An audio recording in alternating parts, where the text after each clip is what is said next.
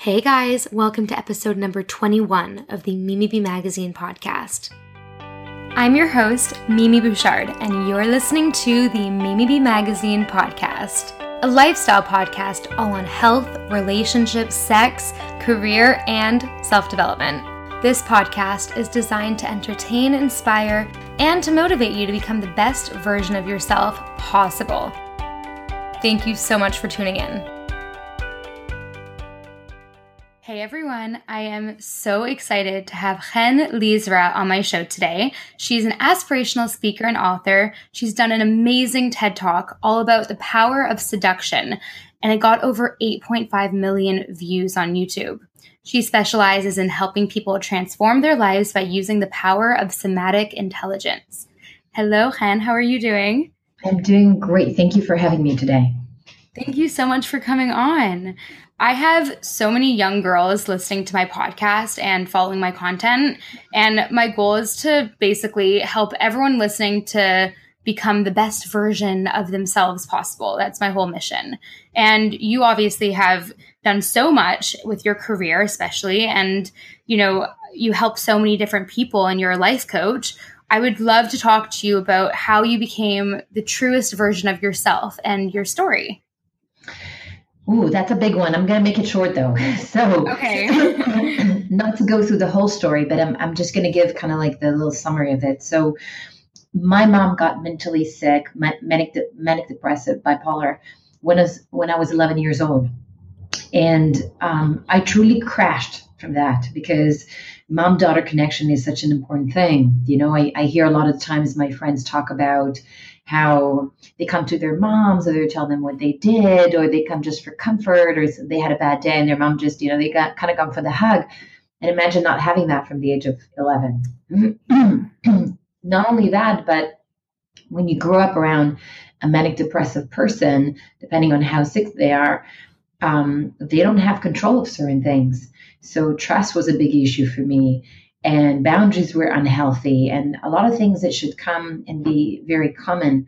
So I kind of, and I want to say that what was, I think, heartbreaking in all of this was that my mom was really my role model. She was an incredible mom, and she was teaching me such amazing lessons about life that in that sense, losing her to her illness was like almost like a double tragedy, right? Because it wasn't like a person, they said, okay, it was a bad person, I didn't like her, but I loved her.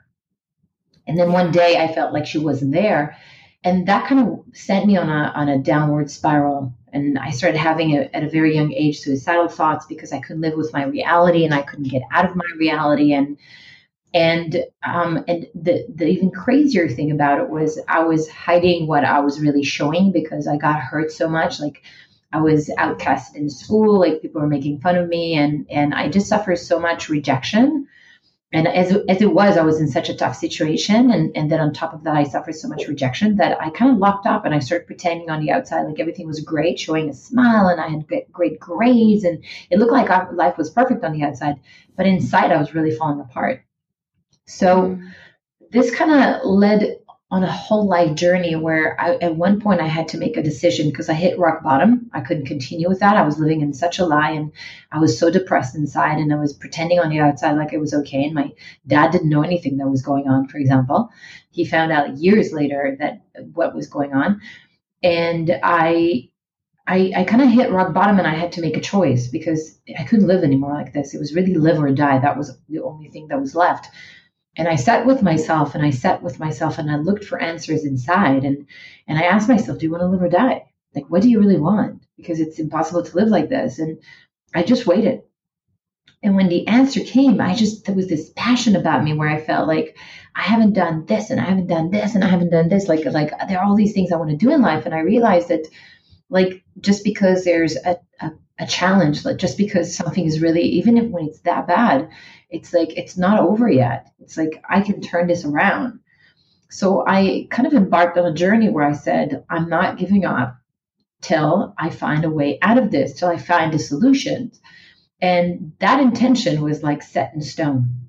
So then that kind of led to a 10-year process of searching and searching and searching. And no one had all the answers for me because looking back, everything was broken. So you had to work on so many different things to get to a good place. So it honestly, it's like in this whole journey of finding myself, I had to reclaim all the parts back. Some of them are conscious and I found them and took them back. And some of them are unconscious and I'm still working on them. To the point that I'm going way beyond what I ever expected that was possible. I'm like, wait, there's more possible. I'm not stopping here. I keep going, so like every part of the journey taught me something really important. So when I lived in Japan and studied Zen Buddhism, I started to learn how to trust my inner voice and to do what was right for me in meditation, stepping away from what society expected of me to do. And that was a big one, just trusting my voice and going like, okay, this feels like it's going to make me happy. Everybody thinks I'm crazy. I'm going to do this. Let me try this and see what would happen. And then I was like, wow, I'm so much better. Okay, so they're not right. I'm right. And then it's, I want to say that courage is not something you're born with. It's something that you earn over time through small deeds. And you start small, and with time, you take more chances and more risks, and you dare more. And it's just a process. You have to take just a first step, towards what you think, and then try small. And then when you feel better and a little bit more confident, a little bit bigger, so in Canada, for example, I learned how to really be me, even if the culture thought that I was wrong, quote unquote, because I was living in a culture that was very politically correct and I was expected to behave a certain way. And I'm very direct and I say what I think, and it wasn't the norm. And people wanted me to change and behave differently. And I was like, but that's who I am. And it was very tough living in a culture where who I am in the opinion of the culture was wrong. But I've learned how to be even more me, because it's okay to be different. I don't have to be like everybody else. And I've learned also how to be inside of a system where the system thinks I'm wrong and still be okay and feel good, not agree, and still be okay inside the system. And that's a whole other lesson in itself, And in Cuba, for example, I've learned how to take opportunities to experience something that's different than the way I grew up. Something that I didn't know what it would feel like being that way and whether it would feel right to me or not. And by that, really daring going into parts of myself that I feared going into. Because sometimes we're afraid of going somewhere because we don't know what we're going to find there. But when we go in, we actually just find a little piece of ourselves. And it's not that scary once you get there, but the fear of going there is bigger than the experience itself. So it's really a journey of discovery, of personal development, of allowing myself to be who I am, of allowing myself also to make mistakes, of allowing myself to experience, of not judging myself for the things that are not perfect about me. That's incredible. So you went through an epiphany and you were just like, I don't want to live this way anymore. I want to start living my truest self. I'm going to go study, meditation. And was it Zen Buddhism? Is that what you said? Yeah, in Japan, I studied Zen Buddhism. It wasn't, it was just, I didn't really understand what I was looking for. I just knew that I was looking for answers. And then I started listening to the voice inside me that said, what next? And then just doing it and then seeing what comes up and then feeling again what feels right now. And then going to the next one. You don't always understand in that moment what it all means or why you're doing what you're doing. But in the gut feeling, when you know it's right, it's normally right. Yeah, absolutely. And I think meditation as well is so great to find that inner voice and let that shine out more. I know for me personally, I do a little meditation every morning and it changes my day. And it really it's great for reflection and it brings out my truest version for sure. That's and it makes the fears fade away. It calms down the fears, the nerves. Absolutely, it does, for sure. It gives you, belief in yourself. Exactly. And so your whole thing is somatic intelligence. That is such a cool term. I want to know your take on what it means and, for the listeners as well. I had to search it up when I first heard it. I didn't know what it meant. Is there an easy way to explain what somatic intelligence is? Yes. so somatic intelligence is a really good question because a lot of people don't know what it is because it's not a very common term that people use. So somatic intelligence is basically emotional intelligence taught through the body, through experiencing. So we are all born somatic, right? As babies, how do we communicate? We cry, we laugh, we mumble, right? Like everything is somatic. We don't speak. We experience, we feel, and we communicate through the body, through sensations. So we're all born somatic. And then we, a lot of the times, lose contact with the body. We disconnect from our primary home, our body. where we learn how to love, trust, and act. So somatic intelligence is really about creating emotional intelligence and self-awareness that allow us to change our behavioral patterns for the better. And when we feel something through the body, we understand it a lot faster than if somebody tells us something and we think about it, right? Like I can describe to you what it's like to fall in love, but if you never felt that sensation in your body, you don't really get it. I can tell a child not to touch the fire, and I say that's going to hurt, that's dangerous, and until they touch and they feel it, they don't get what dangerous means, what hurt means, right? So we understand faster through feeling through the body than through hearing about something. So when you experience something through the body, you immediately know if it's right for you or not, if it feels what it feels like, and from there, your emotional intelligence kicks in through the body. Makes so much sense. So it's like if you have a gut feeling about something, that connection is there. Does that have anything to do with it? Or, if you stand up taller and you instantly feel more confident, is that a way to kind of use your body to change your emotion? Like, or am I wrong on this? The first one, no. The second one, yes. So when you're using your body, when you're stretching it up like that, and you start to feel more confidence, you're actually changing the chemistry in the body because it's a power pose. So you really are using your somatic intelligence, and you start to feel the change, the difference, and you know it's working. When you're talking about gut feeling, sometimes our gut feelings are not our gut feelings, and we're confusing them with our fears. So we have to learn how to distinguish between what is intuition, what feels to us right, and what we're actually afraid of because of things that happened to us in the past that are triggering us, where we get scared of something and we go like, no, this doesn't feel right. Got it. So what are some of the main somatic intelligence tools that you maybe tell your clients to practice to get their confidence levels up and just become more them? Well, I use the 5 elements of somatic intelligence. So the 5 elements are elegance, intention, tempo, sabrosura, and mystery. And each one of them has a benefit. So elegance is the element of confidence, self-worth, and pride. Intention is for meaning, drive, and purpose. Tempo is about enjoyment. Sabrosura is about love. And mystery is about our playfulness. Is that when you want to play, and it can be sexual or non-sexual. So there are many different tools that I use within each one of them. I basically look to see what the cognitive issue is. I look to see how to connect it to the somatic. What somatic element would touch on that, so that when I work with you through the body, would give you a breakthrough in your cognitive and how you're living. And then I start to work with you physically to change how you're experiencing it. Once I give you a new experience, we talk about it to gain insights, and then you start to see what is possible for you they didn't see before, a new possibility. That's so cool. And you do workshops, don't you? Yes, I'm doing one-on-one coaching, but I also do retreats. So the retreats are in different places in the world. Eventually there will be 5. Right now there are 2 running. The power of the Sabrosura in Havana is for women that want to reclaim their femininity, and they can come and work for, it's an 8-day trip, but it's 6 days, really intense program, beautiful program where we work through the body, teaching you how to connect both your power and your softness together to a whole new experience of yourself. And the power of enjoyment that's running right now is in Marrakesh. And this is about work-life balance. It's about learning how to, on one hand, you've got your mindset of super positivity, how to see the gifts in every challenge that we get and turn it into inspiration. And at the same time, we're looking at how do we move the body in a way that releases dopamine and endorphin in the body and causes a natural high. Plus, we add in there a component of adventures. So adventurous courage is about throwing yourself into the unknown, creating an adventure of what is coming towards you. So every retreat is basically in a place where the culture embodies the experience that we want you to have, what we want to teach you. So the big part of it is being in a place where you see them living it. And then you get into that. And we have a lot of street activities as well, not just studying, in the location where we're doing it. And that enhances the learning. It creates a shift because you dare suddenly do something that you wouldn't necessarily do in your own culture. You have a new experience. By the end of the retreat, you can decide if you want to keep it or not and how much of it after you dare to be in a whole other experience.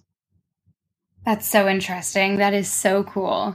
I've done like the Tony Robbins seminars before. I've never done anything like this, but it seems so crazy. And Then you have to come. I need to come one day. I'm going to come. Come with your tribe. Not only that, you can organize like a whole thing of just your tribe. We'll do one. Oh, no way. We'll do it if you come. Like it's basically 20 women. If you want to organize 20 women, we'll do it. We'll do it just yours. That's amazing. That is so cool.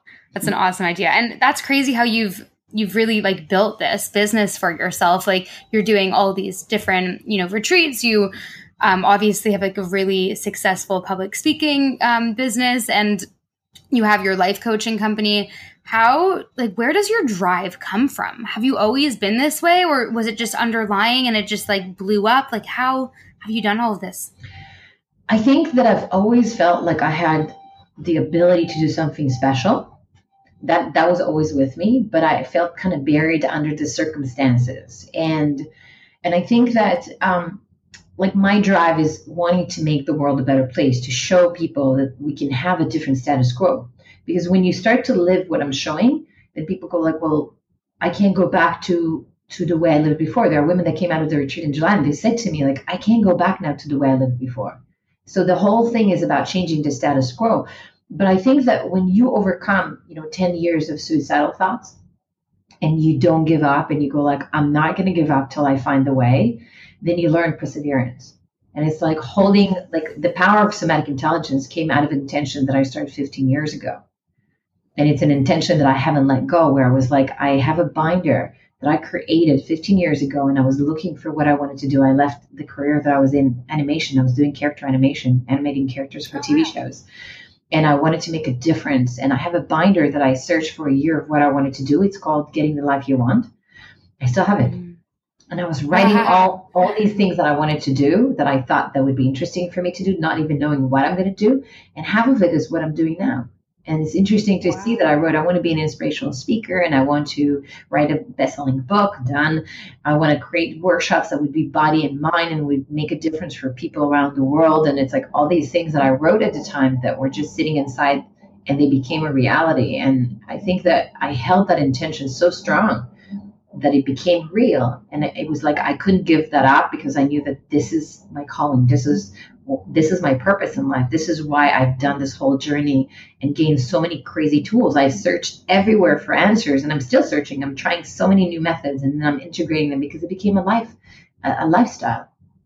So then this is my way of kind of sharing that. So I think that really the drive came out of like wanting to give this to people now is that I didn't stop when I got to a good place. I was like, there was a feeling in me that was, well, now that I'm in a good place, it's not good enough.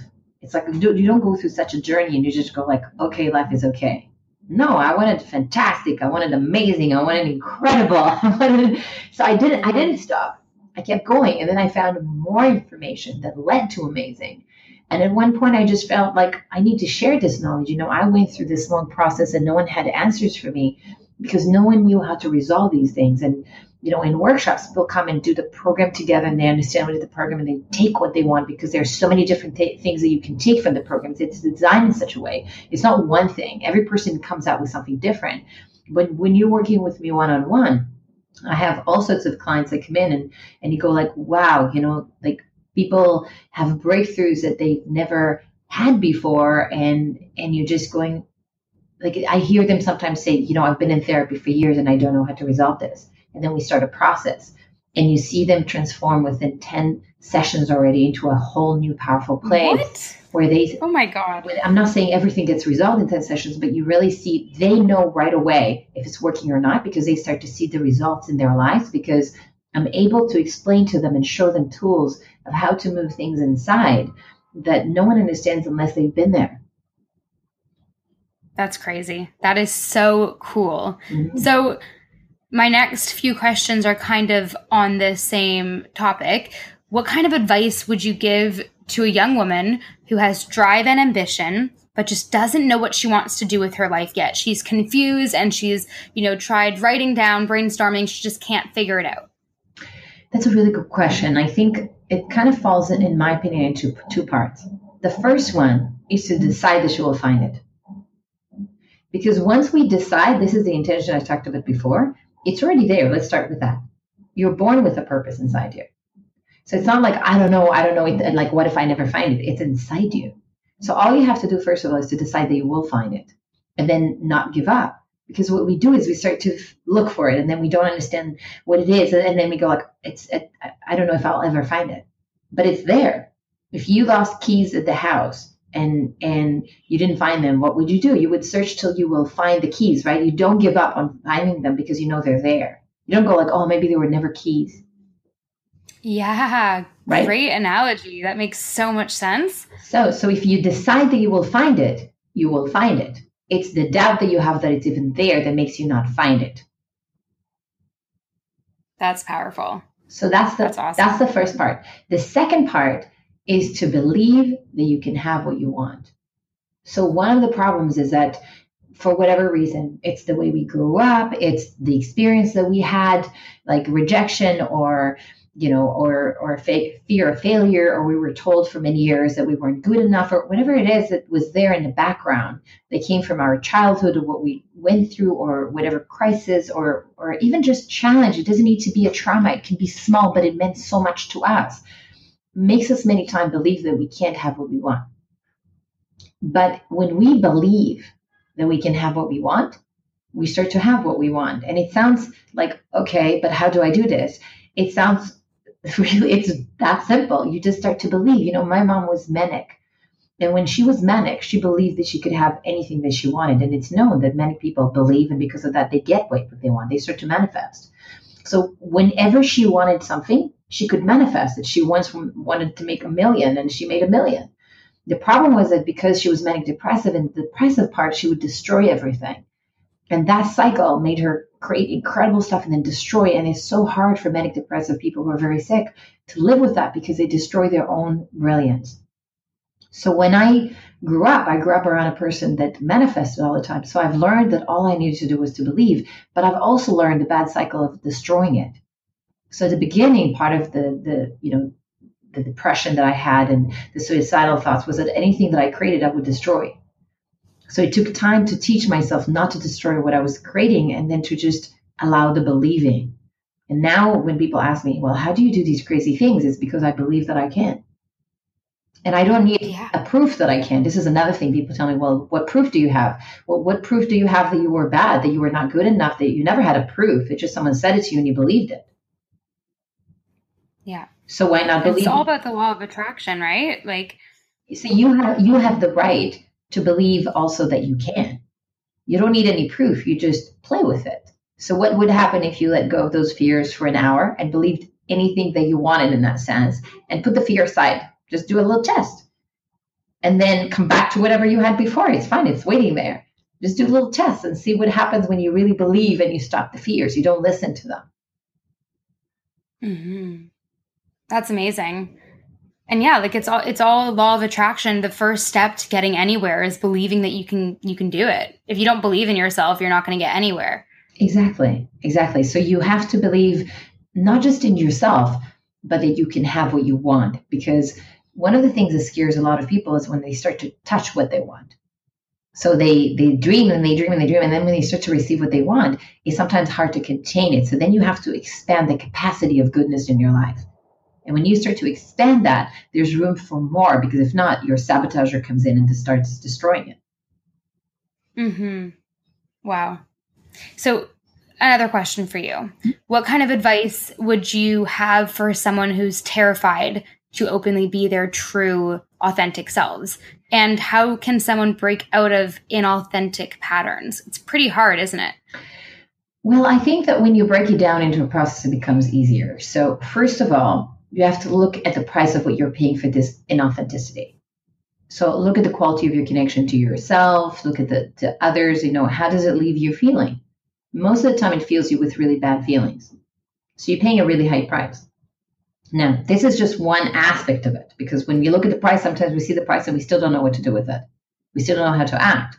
So the next thing is to look at the fear that sits underneath it, why you're being inauthentic, why you're hiding. Are you afraid of rejection? Are you afraid of failing? Are you afraid of not being loved? Are you afraid, what is the fear? there's a fear underneath that. You're not doing this and hurting yourself because you're feeling bad about being inauthentic. You're not doing it for nothing. You're doing it because you're afraid of something. Once you identify the cause of the fear, the root cause of it, not the symptom. The symptom is what you're not doing, but the root cause of it, then you want to look at what caused it. So what happened to you? What happened with your parents, with your family, growing up in school, with teachers? What happened that caused that fear to come up? And then you have to work on teaching your body a new way of being that will show it that when you're doing something different, you're safe and you're fine. It doesn't have to be, because these are patterns that are created at a young age where we repeat them because we created them as a defense mechanism, but they're ineffective now as adults. So they stop us from what we want. So we have to kind of diffuse the core of them and show the body that there's a whole other way that we can live and we will still be safe and fine. And that we also don't need to always, get the approval of other people, whatever it is that we're looking for to feel loved. So it's a much deeper process of dealing with the root cause of it and then the symptoms disappear rather than trying to deal with the symptoms on the outside. Yeah, that makes so much sense. So just doing a lot of self-reflection and realizing that the pain of not changing is worse than the pain of changing. Well, sometimes it's not something that you can do on your own. Sometimes you need help to do it. Sometimes you can do it on your own. It depends on what is sitting there. Sometimes we're afraid to look and see the truth. We're living inside of the story of what we want to tell people rather than what is really going on. And as a life coach, what are some of the most powerful transformations that you've witnessed? There are so many of them. I think this is the gift of doing what I do, is seeing so many people transform all the time. But to give you a couple of examples, for example, I have a client, and when she came to me, she just finished dealing with anorexia. Like, she dealt with it in an institution for anorexia. She had no confidence. She was a victim of her past, and she had a pretty difficult, traumatic past.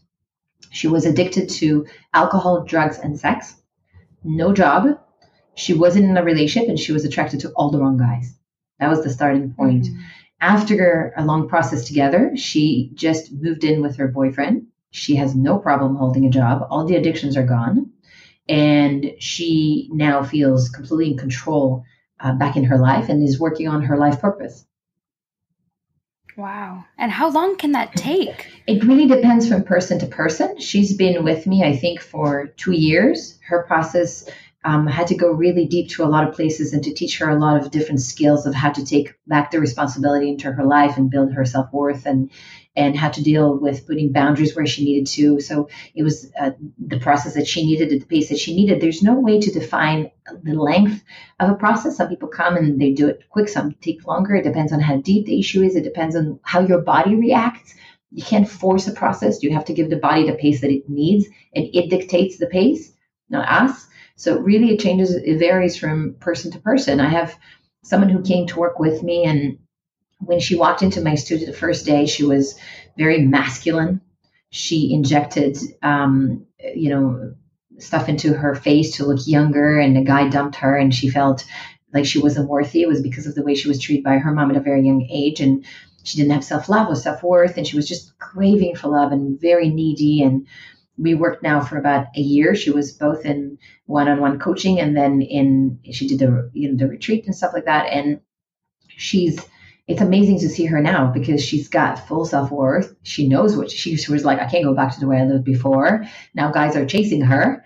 And there are many different stories. I'm giving you the more extreme ones. You see the results when we're coming, but there are also people who come with things that are softer, not as extreme, and they're looking to get more accurate and more specific to something. So there are many different transformations that take place, and it's really amazing to see how the method is working so powerfully because you see the results.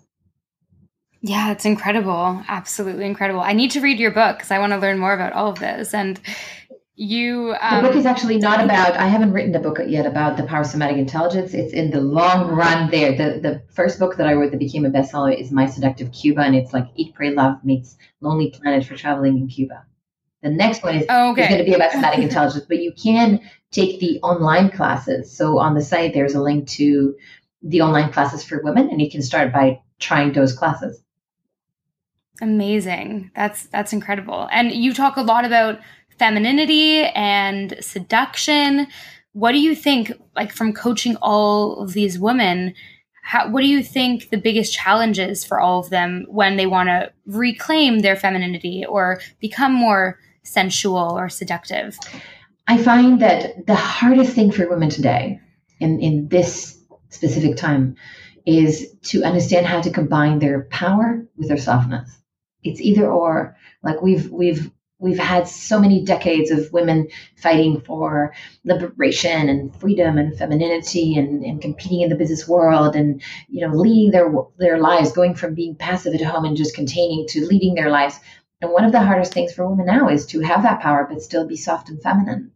And I think one of the other things that's really, that I find is very hard for a lot of women is to show their vulnerable side. Mm-hmm. You know, women driving things forward is not the problem anymore. It's how do I show my vulnerability? There's nothing sexier than a woman being exposed emotionally and showing that she wants, for example, something in a feminine way without going like, staying tough and kind of hiding that. And, you know, that's a lot harder for women to do these days, is to kind of like surrender yourself in a feminine way, not surrender your power. Surrender in the sense of just showing the other side of you. That is what is so attractive for a man when he sees you, is to see the soft side of you, the part that allows you to say, wow, I would love for you to protect me. And protecting me doesn't mean that I'm giving up my power and now I'm a victim of your power. Mm-hmm. It's to enjoy that. It's like you're confident in your vulnerability. At the same time, that's exactly what I'm saying. I can be super powerful and I can lead my life forward and I can do amazing things. At the same time, it's really nice that you want to protect me. It's a nice feeling. It's like coming back home to you. Absolutely. I feel like that's how my boyfriend and I are. He's super masculine and I'm quite feminine, but in my career, I feel like I'm quite masculine. And I give him that role when I come home. I'm just like, okay, you can be my, you know, my masculine man, but I'm also powerful. So don't forget that. Exactly. But when you give him that place to be, besides the fact that he can step up as a man, where a lot of women want that because they want their men to be sexy, it also gives you time to just relax for a minute and not have to lead all the time and feel like, oh my God, it's so nice. I can just soften up. And that's part of your femininity. So, you know, people are so afraid of these roles of male and feminine and masculine. But in reality, there's something also really comforting in it. And if we just find the right balance. Absolutely. And do you think like men and women can both switch back and forth from masculine to feminine often? Because I feel like Ben, my boyfriend, you know, when I feel like I need to be, you know, very vulnerable, he is the manly protector and he comforts me. And when he's upset about something, I kind of take that role. Is that odd or is that very normal? We all have male and feminine qualities in us.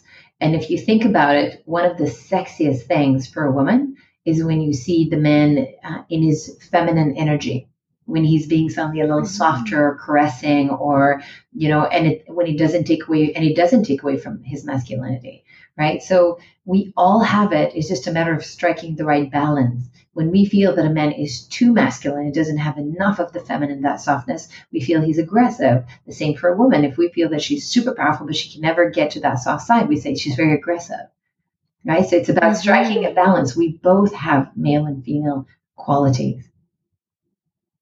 Yeah, and your boyfriend sounds like a real treasure and like a keeper. Oh, he's a keeper. He's a total keeper. You know, I don't know if you believe in this kind of stuff, but I've been to a bunch of psychics in the past year, ever since I started dating him. And every single one I've gone to have told me, your boyfriend, yeah, you're marrying him. He's the one for you. Nice. Nice. You hear that, boyfriend? You're supposed to propose at one point. Oh God. I'm only 22 years old, not yet, but later. You're creating the intentions for the next 10 years. Yeah, my intention is he'll be mine forever. Nice. So you talk a lot about seduction and sexuality. What do you think the difference is between seduction and sexuality? Well, seduction and sexuality are two different things, in my opinion. One, when we talk about seduction, this is, I think, where people get confused. People think seduction, so they think it's sexual. But seduction is basically the power of attraction. We're creating desire in the other to want more. So I say this all the time that, a movie trailer is a seduction. You watch a little trailer and you go like, oh my God, I want to see this movie. You've just been seduced, right? Sometimes when someone gives you just a little bit of information, they go like, well, if you do this, we'll give you that. That's seduction, right? So we have seduction in life all the time. Like sometimes you see an ad and they don't tell you what it is, but it makes you super curious. You go like, and you're looking for those ads to see when they will reveal it. That's seduction. They got your curiosity going. You want more now. So seduction doesn't have to be sexual. It's just an attraction that we create and a desire in the other to want more of what we're offering. Whereas sexuality is about sexual energy. It's about sex and being sexy. And seduction can also be sexual, in which case they both merge into one, but they can also be separate. We can have seduction without having any sexuality. And why is it so important to have seduction in our day-to-day life and to be seductive? Would you want to be motivated by someone telling you to do something, or would you want to be seduced into it? Seduced. Exactly. So it's a motivator, right? Like if your boyfriend comes and he wants you to take the garbage out and he tells you, can you take the garbage out? And depending on how he says that, you might want to, you might not want to, you might feel like it or not, you might feel upset by it or not, you might want to do something for him or not. But if he comes to you and he goes like, oh, baby, would you mind? And he starts seducing you into it, you might take the garbage every day out. And I've just used sexual seduction on you with him, yes, just to distinguish that bit.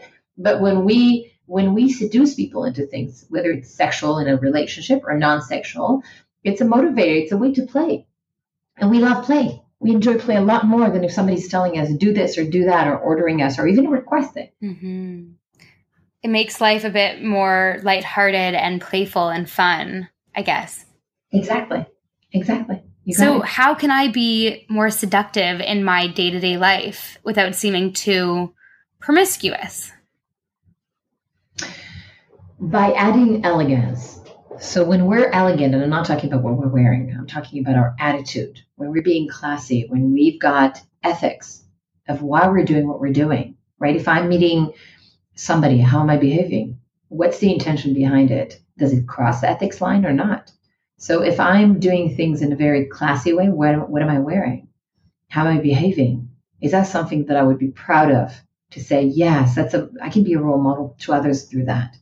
When it falls into that, then you know whether you're being promiscuous or you're being classy. Mm-hmm.